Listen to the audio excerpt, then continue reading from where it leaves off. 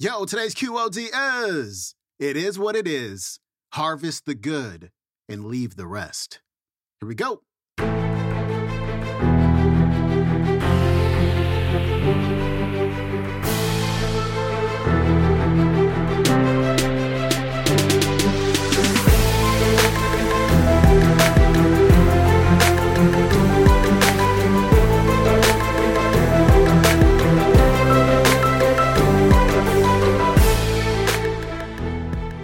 Welcome back to the Quote of the Day Show. I'm your host, Sean Croxton at SeanCroxton.com. We've got Mary Morrissey on the show today, and she's going to give us a lesson in mastering our emotions. Because as you know, throughout your life, bad things are going to happen. Stressful events are going to happen. But you also know it's not what happens. It's how you respond to it. So she's going to share a 3-part framework that you can lean on when things don't go your way, when obstacles come up in your life. And that way, you can have the situation instead of the situation having you. Mary Morrissey, coming right up. What highly successful people do when bad things happen. Woody Allen said, "Sex without love is a shallow experience. But as shallow experiences go, it's one of the best." Being an entrepreneur without a plan for what you're actually going to do when bad things happen is not only shallow, it's a recipe, really, for a life-threatening experience. Let me just say something. Thanks to Joel Weldon for this. I was telling him as I was working with him about this talk, I said, nobody gets in the room, in a Joe Polish room like this, without being a tip-of-the-arrow person. Every one of you have taken a lot of risks. You've made decisions, you've put yourself in situations, you've tried some things on, some things worked, some things didn't. You've had some highs, you've had some lows. And whether or not you know it, you have a method you use that you apply when bad things happen. What highly successful people do, I want to suggest to you, whether you're aware of it or not, are 3 simple steps that are deceptively simple. It is what it is, harvest the good, leave the rest. It is what it is. It was 1971. I was in a lecture I didn't want to be in, listening to a man I didn't want to hear, but I went because I wanted to please the person I was sitting next to. And the lecturer said, "Nothing is bad unless you think it's bad." I was 22 years old. I remember crossing my arms and thinking, well, that's just not true. There's bad stuff in this world. Car wrecks are bad. Murder's bad. War is bad. There's bad stuff in this world. And then he said, I know what you might be thinking. You might be thinking, hey, there's really a lot of bad stuff in this world. And at the level of fact, you would be right. But I want to suggest to you at the level of truth that there's not one thing that can happen that you can't find some good in if you're willing. So the next time something bad happens, instead of immediately reacting, hit your internal pause button and then wait 3 days. And during that 3 days, don't just wait, but you're going to wait 3 days before you react. During that 3 days, turn the volume up on your curiosity and really consider and write down every possible good you might derive, pull from, or create out of this situation. 2 days later, my children's father came home, and he had been part of a massive layoff at work. 100 people were laid off, and he was part of that. And immediately, I was like, oh my gosh, this is really bad. And I started to react to it. And then I said, oh my gosh, I heard that guy speak, and he said, nothing is bad unless we think it's bad. This just seems so bad. Now, I don't know how you would feel or what you would think if you were in a situation. I was getting my undergraduate degree. We had 2 sons. And if something happened in your life where it literally to you looked like the source of your supply, your children's meals, the place you lived, were threatened, you might have some emotion. What that lecturer had given me was a methodology for approaching something that I thought was so bad that I could have the situation without the situation having me. I just didn't know it yet. I said, oh gosh, that guy said, wait 3 days, it's Tuesday, this will be Friday. It's 5 o'clock, Friday at 5 o'clock. Let's do what he said, like think about what may be possible good. I don't know what good is going to be in this, but what possible good could happen. And then if we can't find any good on it, Friday at 3 o'clock, then we'll panic. And it sounds funny, but it was the first time in my life that I ever touched the part of myself that could literally schedule my own panic. You don't be a really successful entrepreneur without not only touching that place, but learning to live from that place. Whenever a situation happens, it just is what it is. We tend to put an emotional charge on it. This is good, this is not good. And the emotional charge itself dictates the opportunity.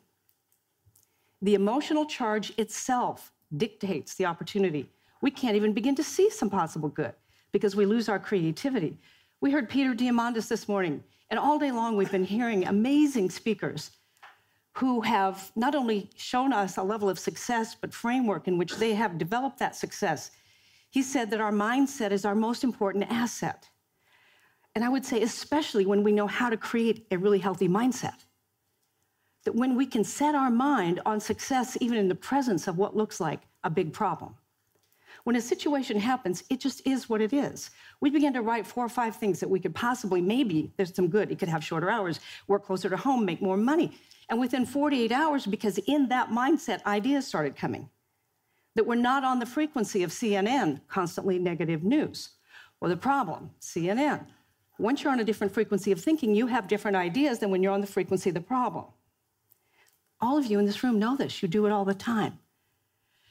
So it is what it is. It just is a situation. How do I harvest the good? Napoleon Hill said, every adversity has within it the seed of an equal or greater benefit. But like any seed, it must be found, planted, nurtured, and harvested. Every adversity. He didn't say some adversities. So think about an adversity that you might be afraid of right now, or one you might be facing right now. An adversity that you might be afraid of, and when we think about it, it might be, and you face all kinds of things. You know, somebody's suing you for $10 million. The spouse leaves, you come home, the doctor calls, the phone rings. Every one of us faces tough things. It could simply be that when you went off to college, your mother sold your Joe Montana rookie card, and you're still pissed about it, that it's still there. It is what it is. Harvest the good. Bob Proctor and I, in fact, we gave you a gift. Bob and I have been friends for 20 years, and we created a program on the invisible laws that govern the visible results of our lives, and something that we had both studied for a long time. So we gave you each one of those. It's the entire program, so I'm happy to be giving you that. So he and I did something about 15 years ago, and we've done a lot of work together, but he got involved in a project, and very quickly he lost $2 million on that project. And a couple of months later, I saw him and I said, "Oh, Bob, I'm so sorry about that." And he looked at me and he said, "Don't do that to me." I said, "What do you mean?" He says, Don't put me in that mindset. Don't you hold me in that mindset. By golly, if I invested $2 million in that learning, I'm going to multiply that 10 times within 2 years, and you watch me. He not only multiplied it 10 times, he multiplied it 20 times. And I really think that's only because he hadn't heard Dan Sullivan's talk about having a 10 times goal rather than a 4 times goal. It is what it is. Now, I'm not going to pretend with you that this is easy. It's very easy for me to say these 3 things to you. It is what it is. Harvest the good. Leave the rest.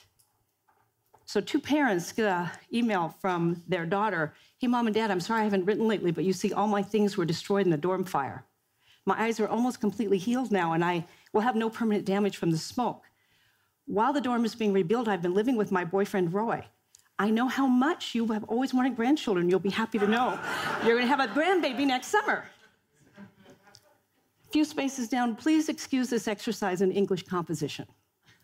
There was no dorm fire. There's no smoke damage. My eyes were not hurt, and I'm not living with my boyfriend, and I'm not pregnant. However, I did receive a D in English and an F in French, and I want to be sure you got this information in proper perspective." That's the power of having a framework.